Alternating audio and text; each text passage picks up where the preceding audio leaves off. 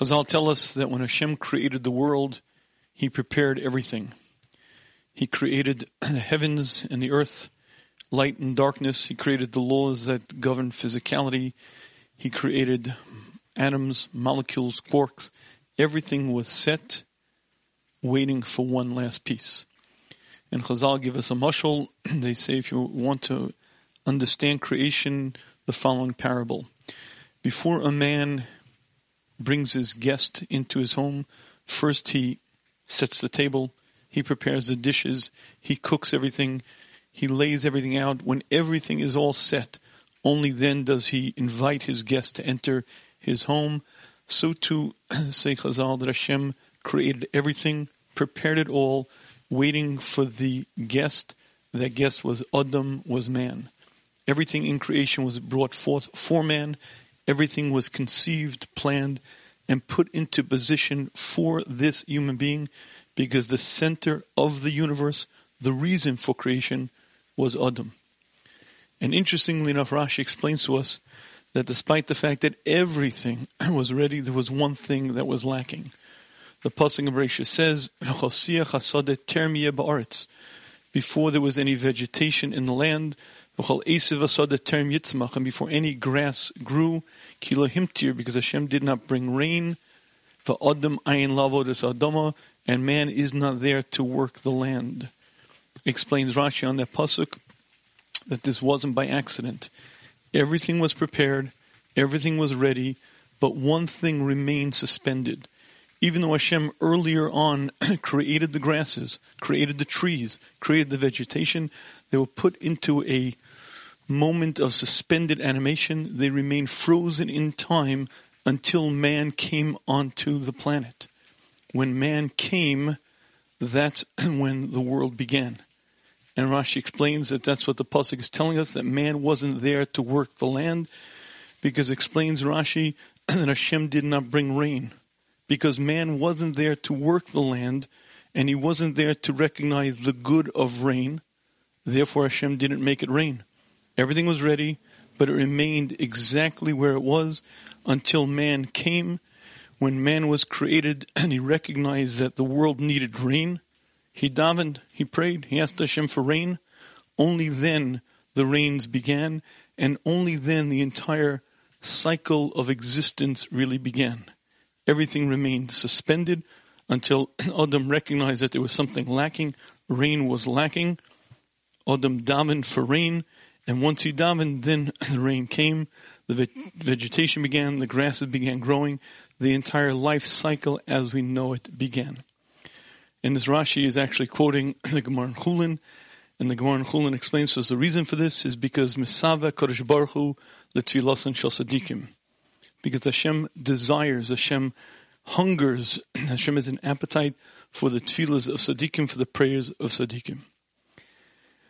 And this Rashi is a bit difficult to understand. Because if we focus on why Hashem created the world, and why Hashem made man and put him there, we'll find this Rashi very perplexing. And let's begin with the following observation. For a human being to understand Hashem is impossible. Hashem is limitless. Hashem is boundless. Hashem is beyond any human comprehension, definition, understanding. Yet Hashem wants us to relate to Him as much as we're able to, and therefore Hashem acts with midos, acts with character traits. The trait with which Hashem created all of existence is a midah of hatava, the trait of goodness.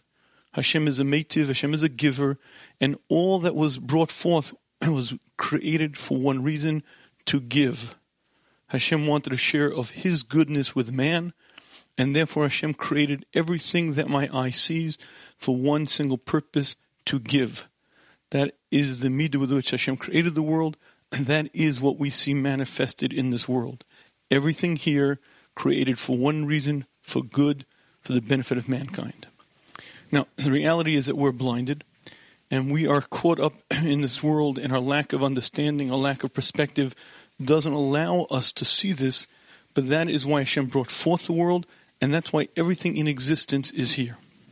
Well, with that as a background, let's try to understand what this Rashi is saying. Rashi is saying that Hashem left out one thing. He didn't create the rain. Why? Because Hashem wanted man to be there, see a world that's sort of suspended, not quite ready, recognize that something's lacking, recognize that that lack is rain. Then man would daven, would ask Hashem, please, please bring rain. And when Hashem would bring rain, then the life cycle would begin. And why did Hashem do this? Because Hashem is mis'aveh. Hashem desires the tefillahs of the tzaddikim. Now, number one, a tzaddik is going to daven anyway. All that a tzaddik craves is a relationship with Hashem. All that a tzaddik desires is closeness to Hashem. Hashem is the source of all good. Hashem is the source of all perfection. All that the pure neshama, the pure soul, is going to desire is to be close to Hashem. So the tzaddik doesn't need the need. The tzaddik is going to have the relationship anyway. But even more than that, this sounds utterly selfish. If Hashem is the giver, and Hashem created everything to give to man, this sounds like Hashem is saying, well, if I don't leave you without something, you're not going to miss it. You won't write me, you won't call, you won't love me anymore. I have to leave something missing so that you'll need me, so that you'll reach out for me. Hashem desires a tefillah of a tzaddik that's very nice, but it sounds utterly selfish. It sounds self-centered. It sounds like Hashem is saying, you may not need it, but I do. Number one, the tzaddik craves a relationship. The tzaddik would daven. The tzaddik would reach out to Hashem anyway. And number two, it sounds very difficult to understand that Hashem desires the tefillah as if it's for Hashem's benefit. And Hashem is doing this for His good if it could be and not for man. This Rashi is perplexing and rather difficult to understand. And to understand this, we have to recognize that there are certain understandings that are profound, that are deep, and even though they may sound obvious, they're not. As Mesilas Yesharim describes to us, the measure of all perfection is Hashem. There is nothing perfect in the world other than our Creator. And man was put into this world for one purpose, to perfect himself.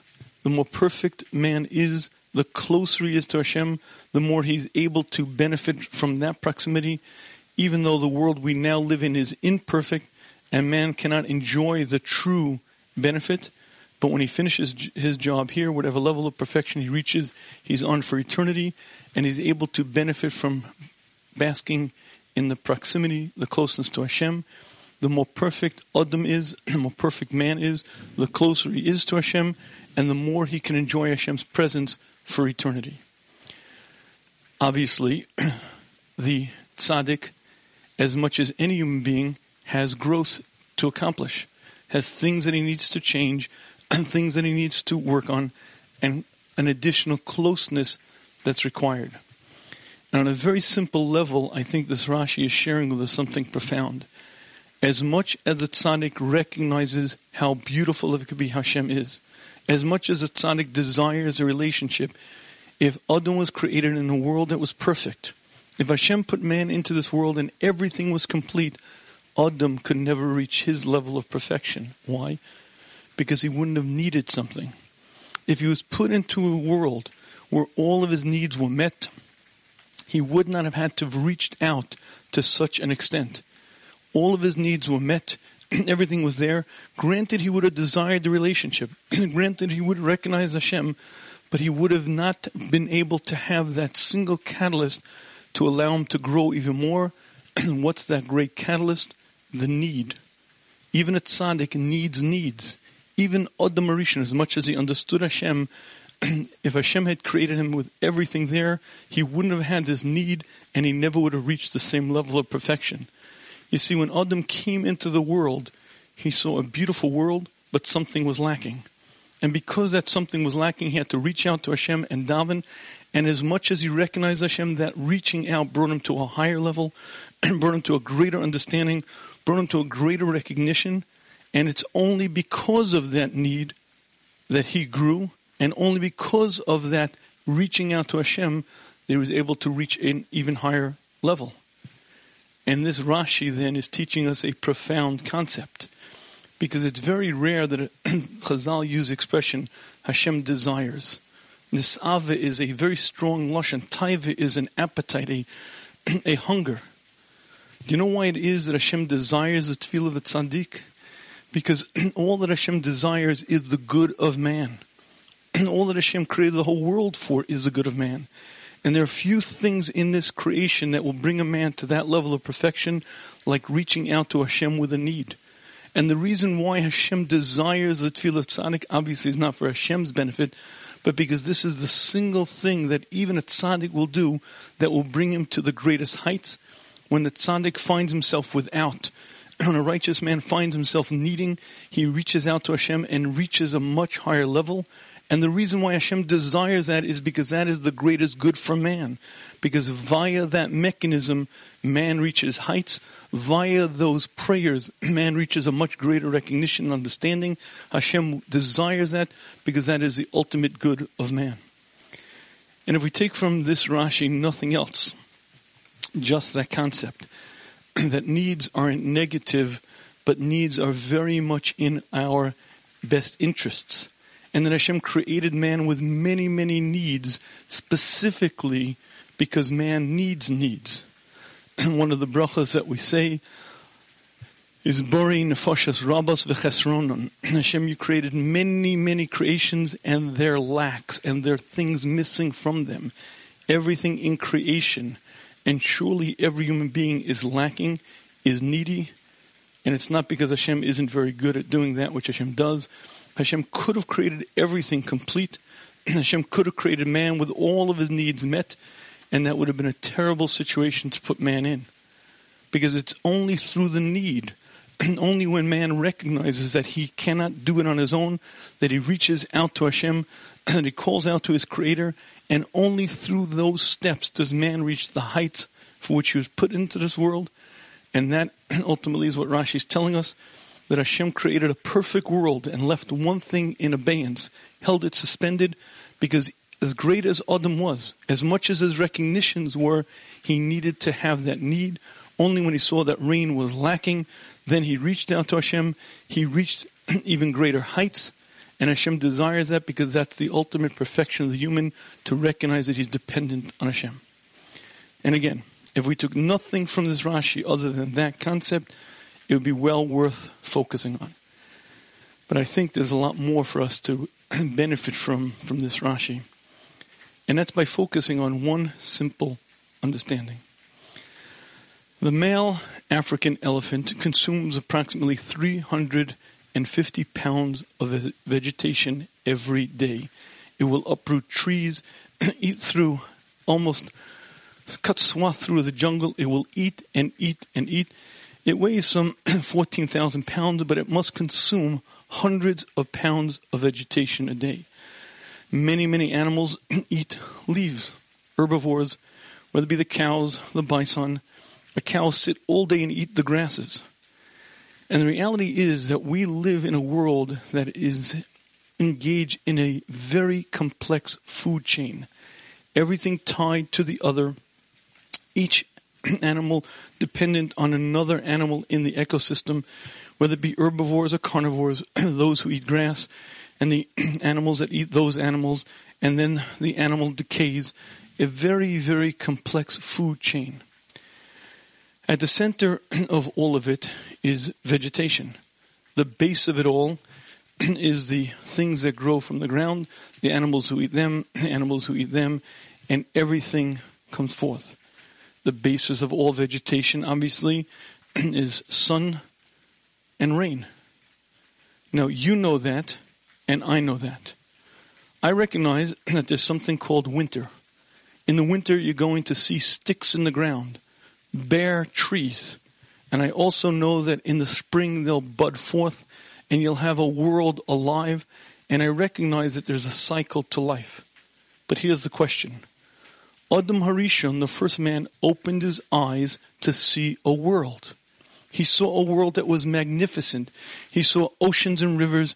He saw birds. He saw animals. He saw the most complex, harmonious systems. He saw a complete world. The question is, how did Adam know that rain is lacking? Who told him? Who told them that there's a food chain? Who told them there's a life cycle? Who told them that if we don't have rain, there won't be vegetation, the African elephant is going to go hungry, the herbivores won't be able to eat, the carnivores won't be able to eat them? Who told Adam that the world needs rain? And even more than that, who told Adam that there is something called rain? As an observation, 70% of the surface of our planet is covered by water. So you would assume that we have water everywhere. But the problem is that 97% of that water that covers the surface of our planet is contained in the seas. And that water is not drinkable. That water is salty, and that water cannot sustain growth. 2% of the remaining water is locked in the glaciers and the ice caps. Of all the water that covers the surface of this globe, only 1% is pure water. Only 1% can sustain life. Only 1% can allow vegetation to grow. That 1% is contained in the rivers and the lakes, and obviously all the vegetation depends on those waters. But here's the problem. The problem is that vegetation surrounding a river or a lake should grow. But how do you explain fields? How do you explain mountains? How do you explain huge tracts of land that are going to grow vegetation when there's no water there? There is no lake in close proximity. There is no river passing through. How is it that you'll pass mountain range after mountain range and they'll be covered with trees and be covered with bushes, with grass? There's very little water in the lakes and rivers, and they're very far removed from everything that grows. Well, it just so happens that water can exist in 3 states. Water can be a solid when it's ice. It can be a liquid when it's at more moderate temperatures. And when it becomes heated, it becomes a gas, a vapor, or steam. And because of that, we have a water cycle. One of the most complex systems in creation is the water cycle. The sun, some 91 or 93 million miles away, warms up the water in the oceans. And because of the heat, because of the energy that's generated, the waters begin shifting into steam. They begin evaporating. The waters leave behind the impurities. The impurities are too heavy. The sediments, the salts, the minerals are too heavy to rise up. Only the pure water separates, and it drifts upward. All day long, this vast oceans, gallons and gallons, untold amount of gallons are evaporating into steam and forming into clouds. As the steam gets further up, it begins cooling. As it begins cooling, it begins condenses, and you could see an entire sky filled with clouds. The wind comes and blows those clouds to where they should be, and in the right place, in the right time, in the right manner, rain begins. And rain is a hugely complex process, because there has to be the right atmospheric conditions. There have to be nuclei around which the water vapor condenses. But at a certain point, the water condenses so that it's too heavy for the cloud to hold it, and all of a sudden it comes raining down. But if you understand rain and you focus on it, you should recognize that A, it's a very complex process, hugely intricate and delicate, and B, it should never sustain life on the planet. Chazal tell us that we ask for rain in Gvuros, in the part of Shemona Esrei that speaks about the majesty, the might, the power of Hashem. Why? Because while we look up in the sky and see a nice little cloud and say, oh, it looks so light and easy, it's cotton candy, a single cloud contains thousands of pounds of water. And when a summer storm begins, over 125 million gallons of water can drop in 20 minutes. Rain is gvura because it comes pouring down in such power and demonstrates Hashem's might in such a magnificent way. And by all rights, it should drown mankind. Meaning, here is the question. If you've ever walked on a country road, it's a dirt road and it begins raining, what you find very quickly is puddles and puddles and puddles. And the road becomes unmanageable. You can't walk it anymore because it's either just muddy and soggy or just puddled. So here's the question. If a rainstorm is going to drop 125 million gallons in 20 minutes, why aren't all the fields, the mountains, all the areas filled with just huge puddles? Everything should be drowned. Every seed should not have a chance to take. It should be drowned in water. Every small bush should be drowned. And the reality is that rain should never accomplish that which it should do. The roots of a tree are deeply submerged. Every type of vegetation that grows beneath the ground has a root system. That root system can be anywhere from 2 inches to 50 feet, sometimes even deeper than that. And here's the problem. The rain that drops from the sky should hit the ground, puddle, create lakes, create streams.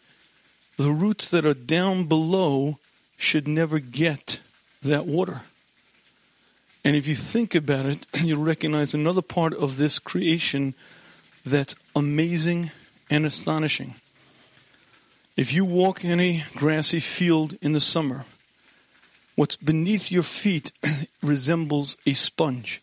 If you ever take a dry sponge and put it to your kitchen sink and you turn the tap on, the sponge absorbs the water, just soaks it up. Why does a sponge soak up the water? Because the sponge is actually a huge series of tunnels. Any sponge, whether naturally formed or made by man, has many tunnels in it. In fact, the sponge is so light because the material really is very airy because it's filled with all of these very tiny tunnels. And the reason why a sponge is absorbent is because the water that drips on top of it enters the tunnels and fills it up. And for that reason, a sponge, before you hold it under the water, might be light. But once you hold it under the water for a while, it becomes very heavy because it becomes saturated with the water. The earth that you and I walk on is like a sponge because there's an entire army of earthworms, aphids, insects that constantly, all day, every day, eat through the earth. They tunnel through the ground. When an earthworm travels, it takes dirt into its mouth, excretes it the other way, and all day long it's tunneling. An entire army, entire colonies beyond comprehension are forming tunnels all day long. Charles Darwin was a naturalist, and he studied much of nature. An observation that he made, whether he's correct or not, is debatable, but one of his findings was that if you were to take the amount of earthworms and aphids growing under the ground, tunneling all day, they would equal the weight of the amount of sheep that could be grazed on that land.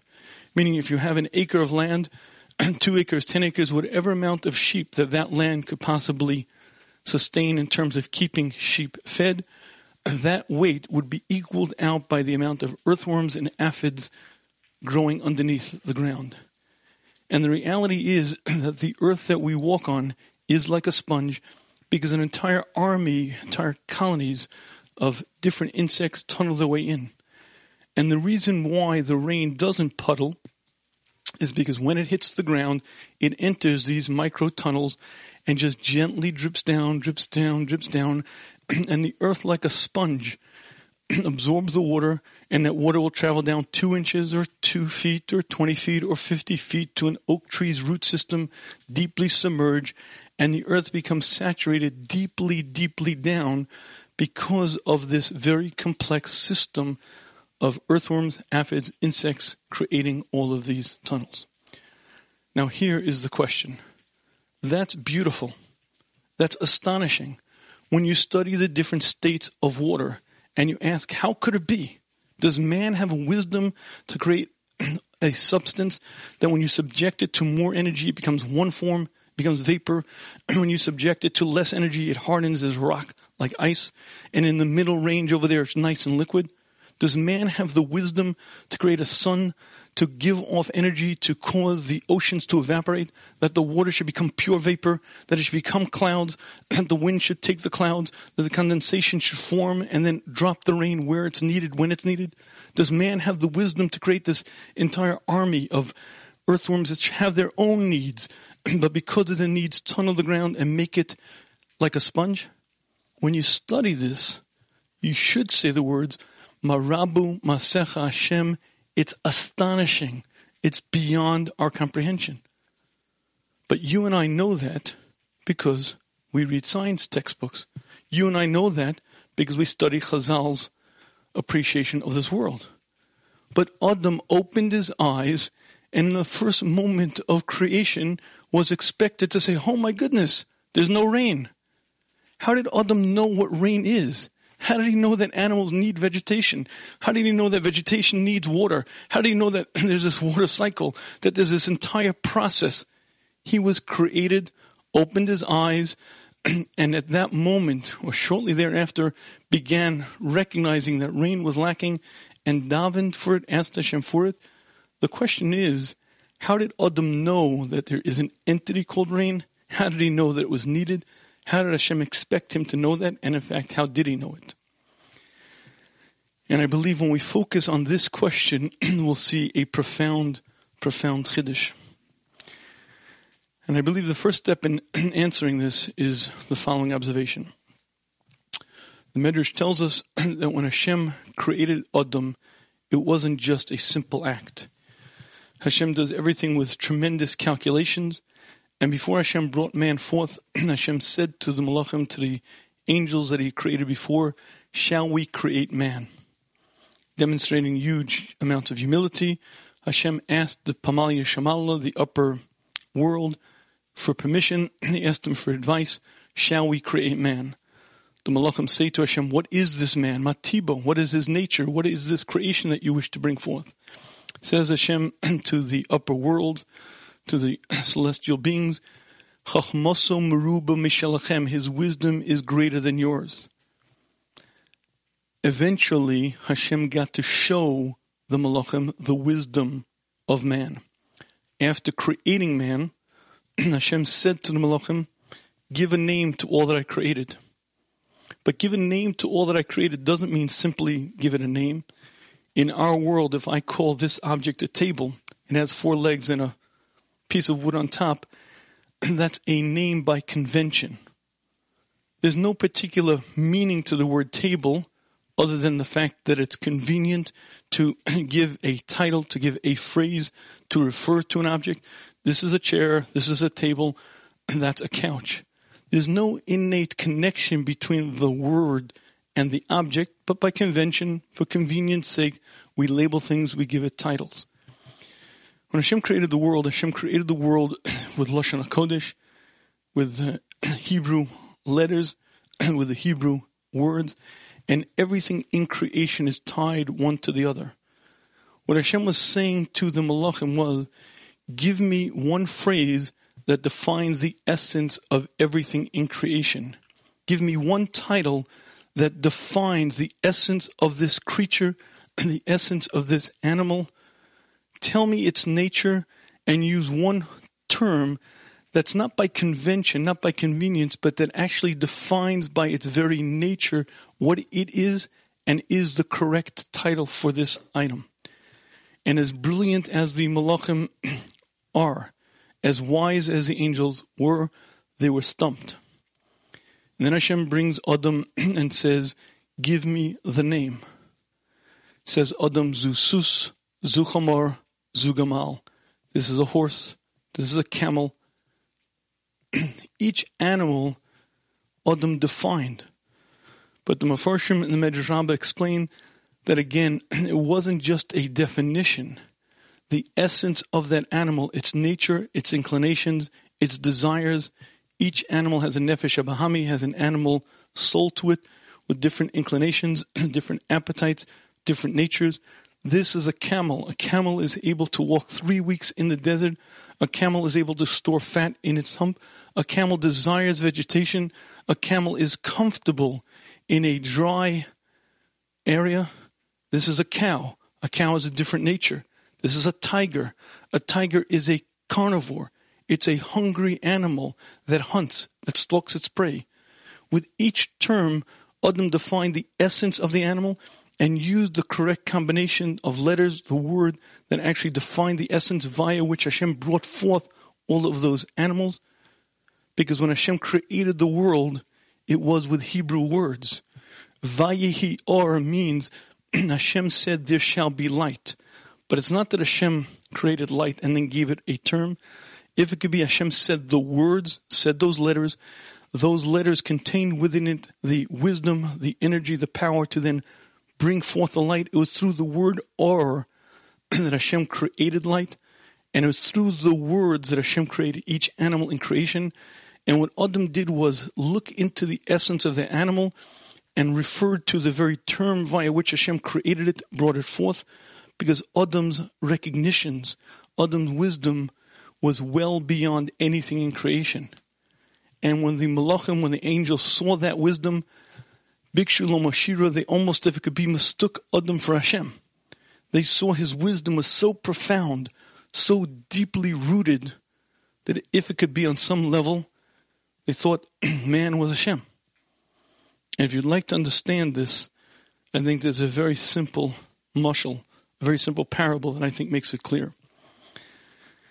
We live in a time where the wisdom seems, or at least knowledge, seems to abound. The technology revolution has brought so much information to our fingertips that it's actually stunning.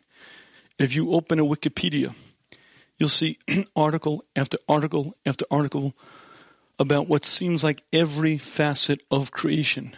And what it is a compilation. If you take thousands and thousands of men, women, and each of them specialize in one area, and each of them write articles about that area, and it's peer-reviewed and it's corrected and brought forth, after a while, you have a body of knowledge that's vast, that's wide, that's astonishing.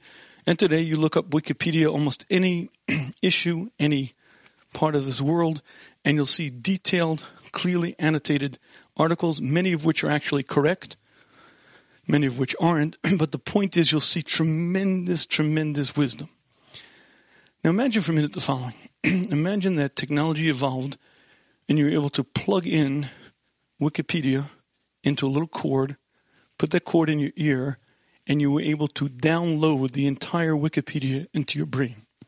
Imagine that technology evolved and that vast sum of knowledge, that vast body of knowledge could be downloaded into your brain, and instantly every single article in all its details were right there in front of you.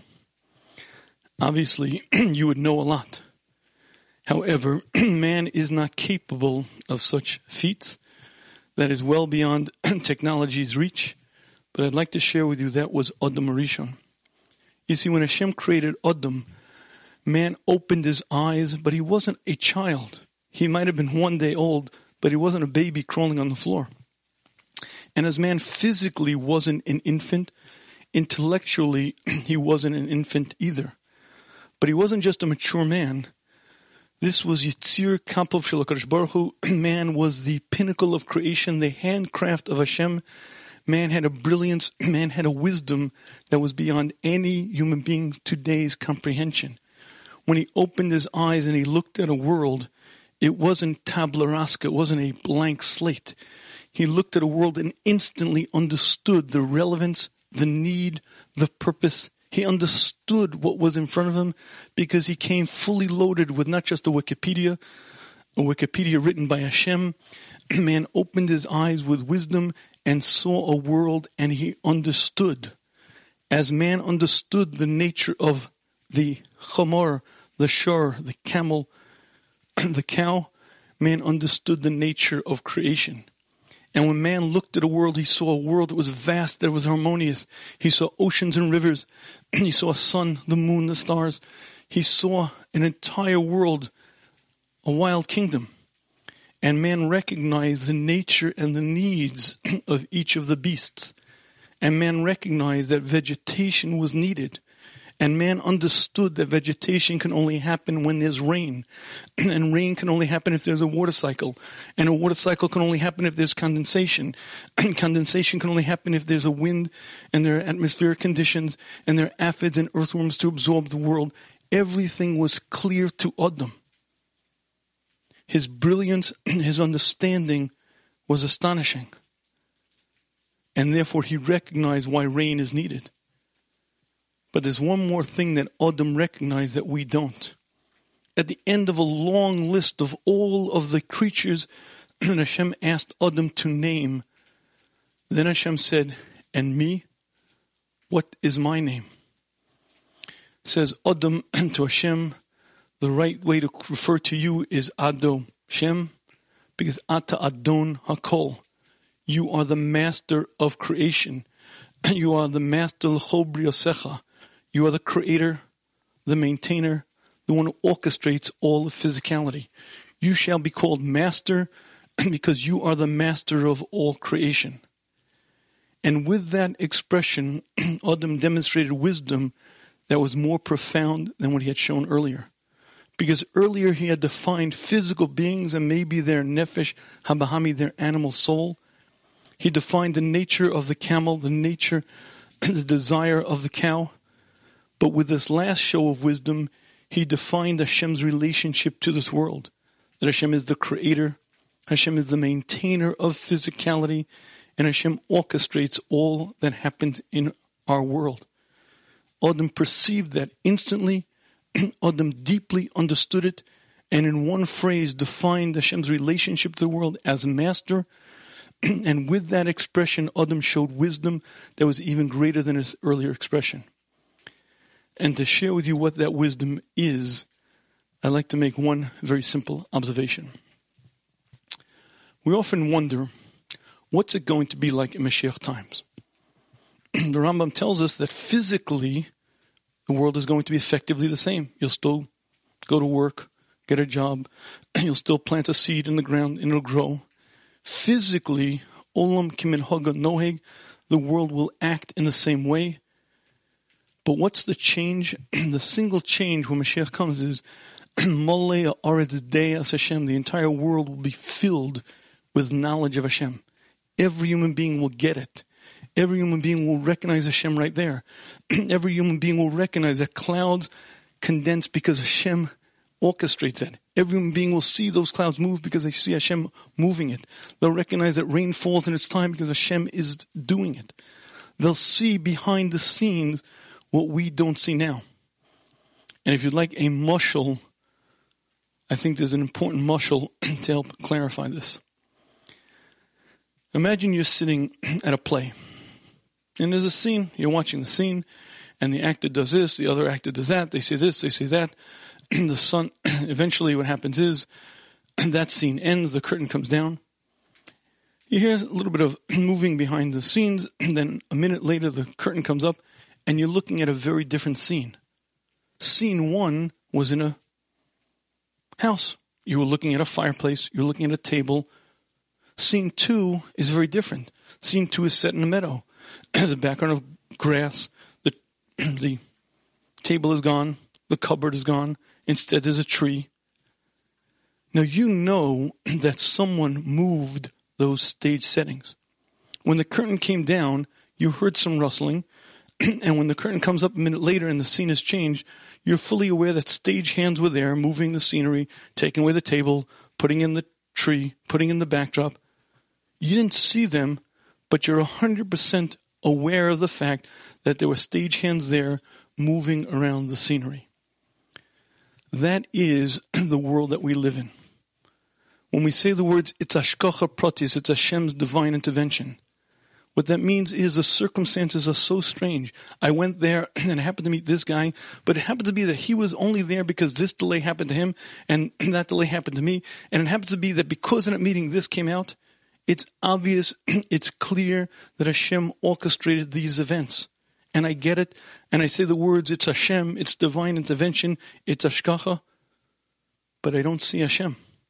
I get it. I recognize that the stage hands were moving the scenery. I see somehow it's way, way too complex for it to be a coincidence.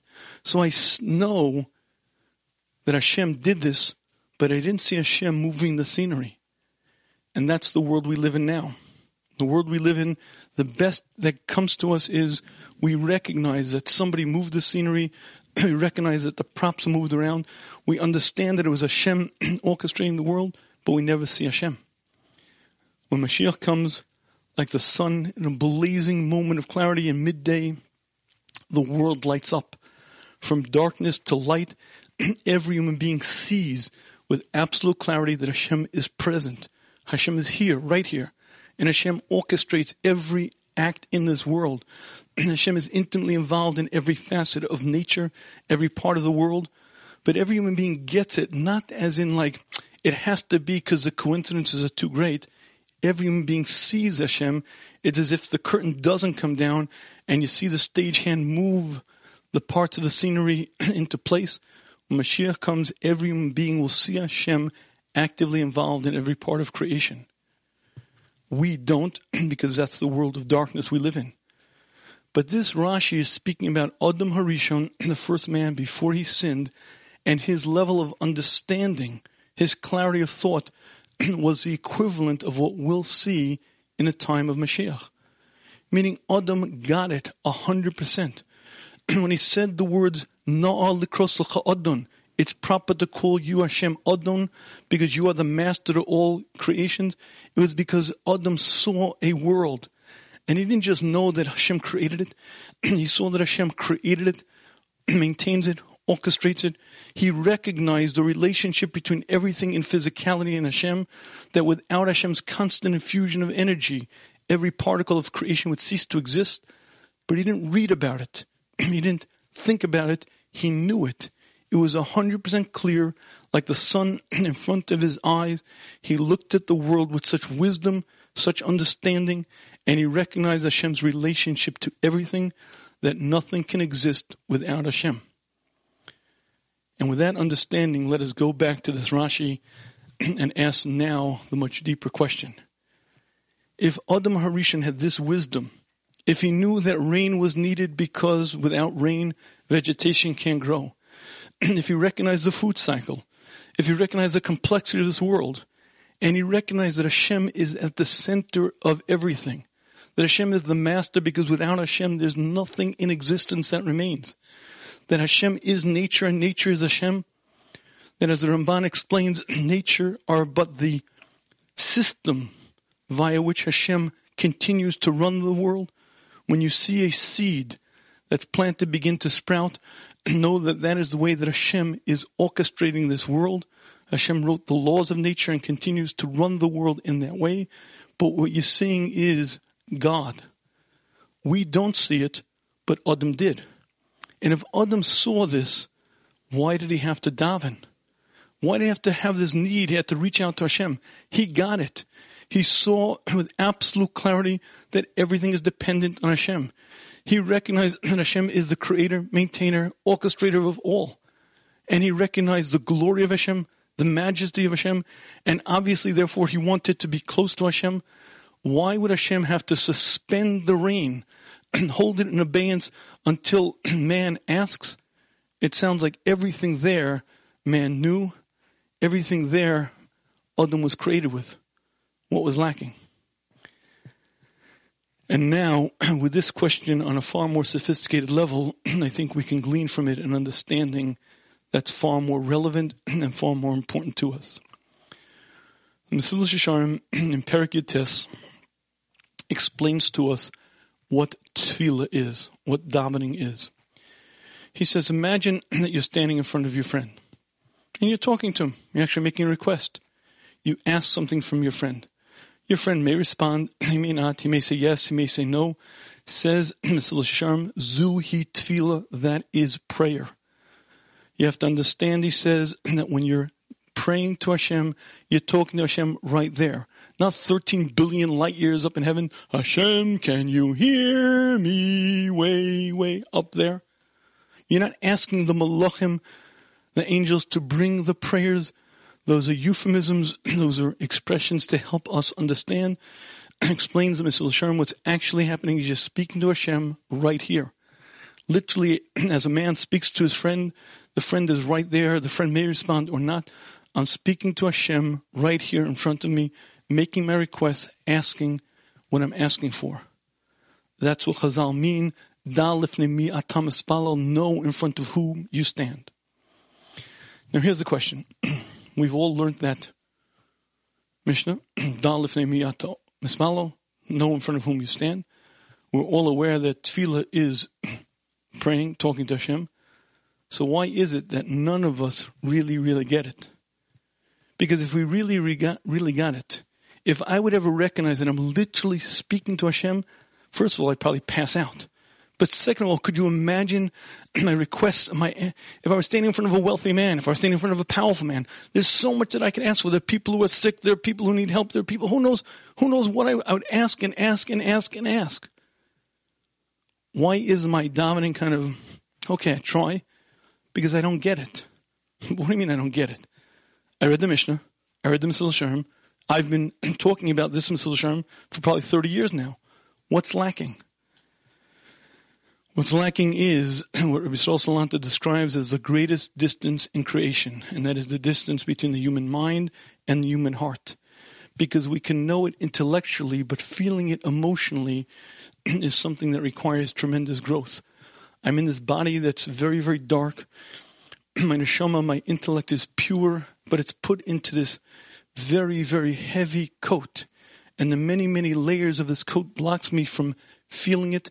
I can know it clearly and yet not at all get it. Intellectually I understand it, emotionally I don't.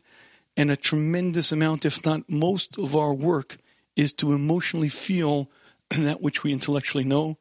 And I believe that's exactly the answer to Adam Rishon. Adam Rishon had a fully loaded Wikipedia written by God. All of the wisdom of creation, and Adam recognized Hashem. But he still needed to ask. Why? Because he didn't fully feel it emotionally. Only when he was lacking, only when he was without, only when he had to call out to Hashem, Hashem, please, I need. The world cannot exist. It can't go on. Hashem, I need. Only via that process did Adam really grow.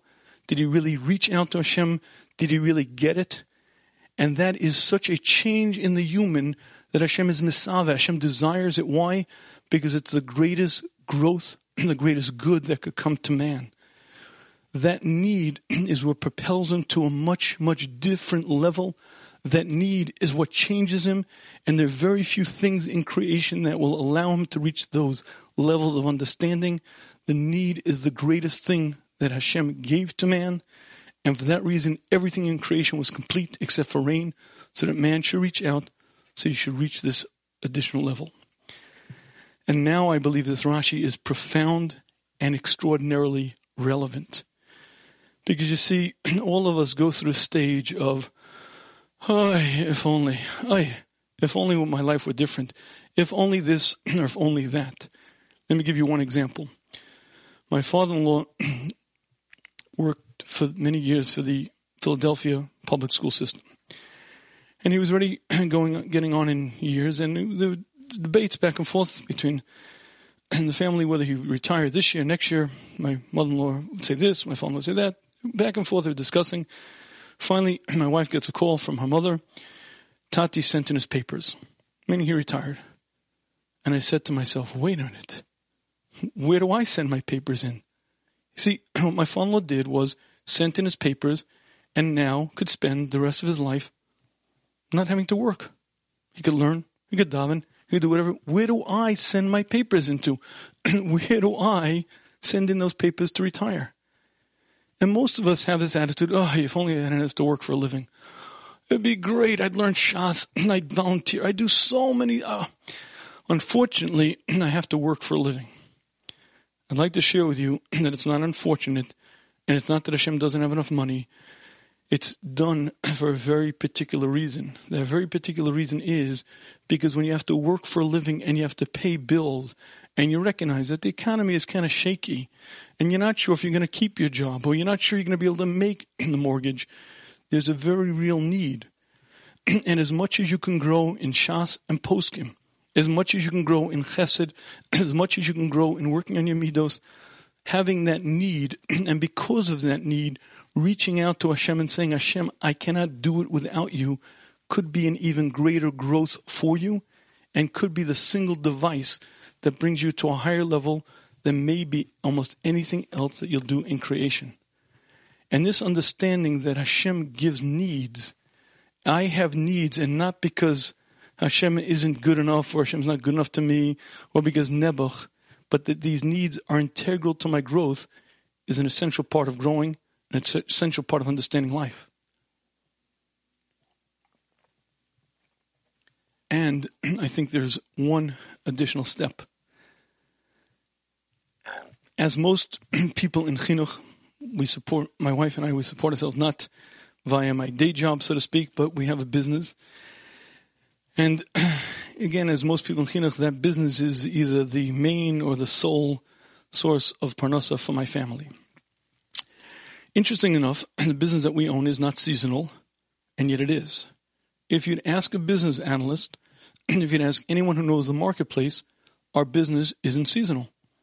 We sell supplies to retail stores. Granted, the end of the year, September to December might be busier. Granted, the summer might be a little bit slower, but not in a huge way. And yet, incredibly, I have found over and over, year after year, that our business is extremely seasonal. If you've ever owned a business, you'll know that there are times when money is plentiful, times when it seems like it's great, you're making money hands over fist, it's perfect. And there are times when it's a little bit difficult. I have found amazingly, almost every year, when it comes close to Rosh Hashanah, all of a sudden, there's no money in the business.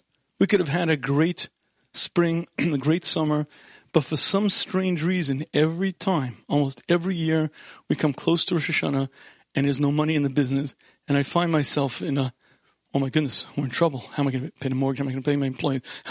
We're in trouble. And I'd like to share with you that this is one of the greatest chasadim that Hashem does. Because there's no comparison. You could learn Musar, you could work on these things, but when you actually need something, when you have a child that's sick, and you have bills to pay and you don't know how you're going to pay it, and you turn to Hashem and you say, Hashem, I need, help me please, that is the greatest growth that a human being can possibly have. And I'd like to give you a guarantee. You ever hear the expression, nothing in life is guaranteed other than paying taxes and dying? Paying taxes isn't guaranteed, but I have one thing that I guarantee. I guarantee that throughout your life, as long as you're alive, you will have things for which you have to pray.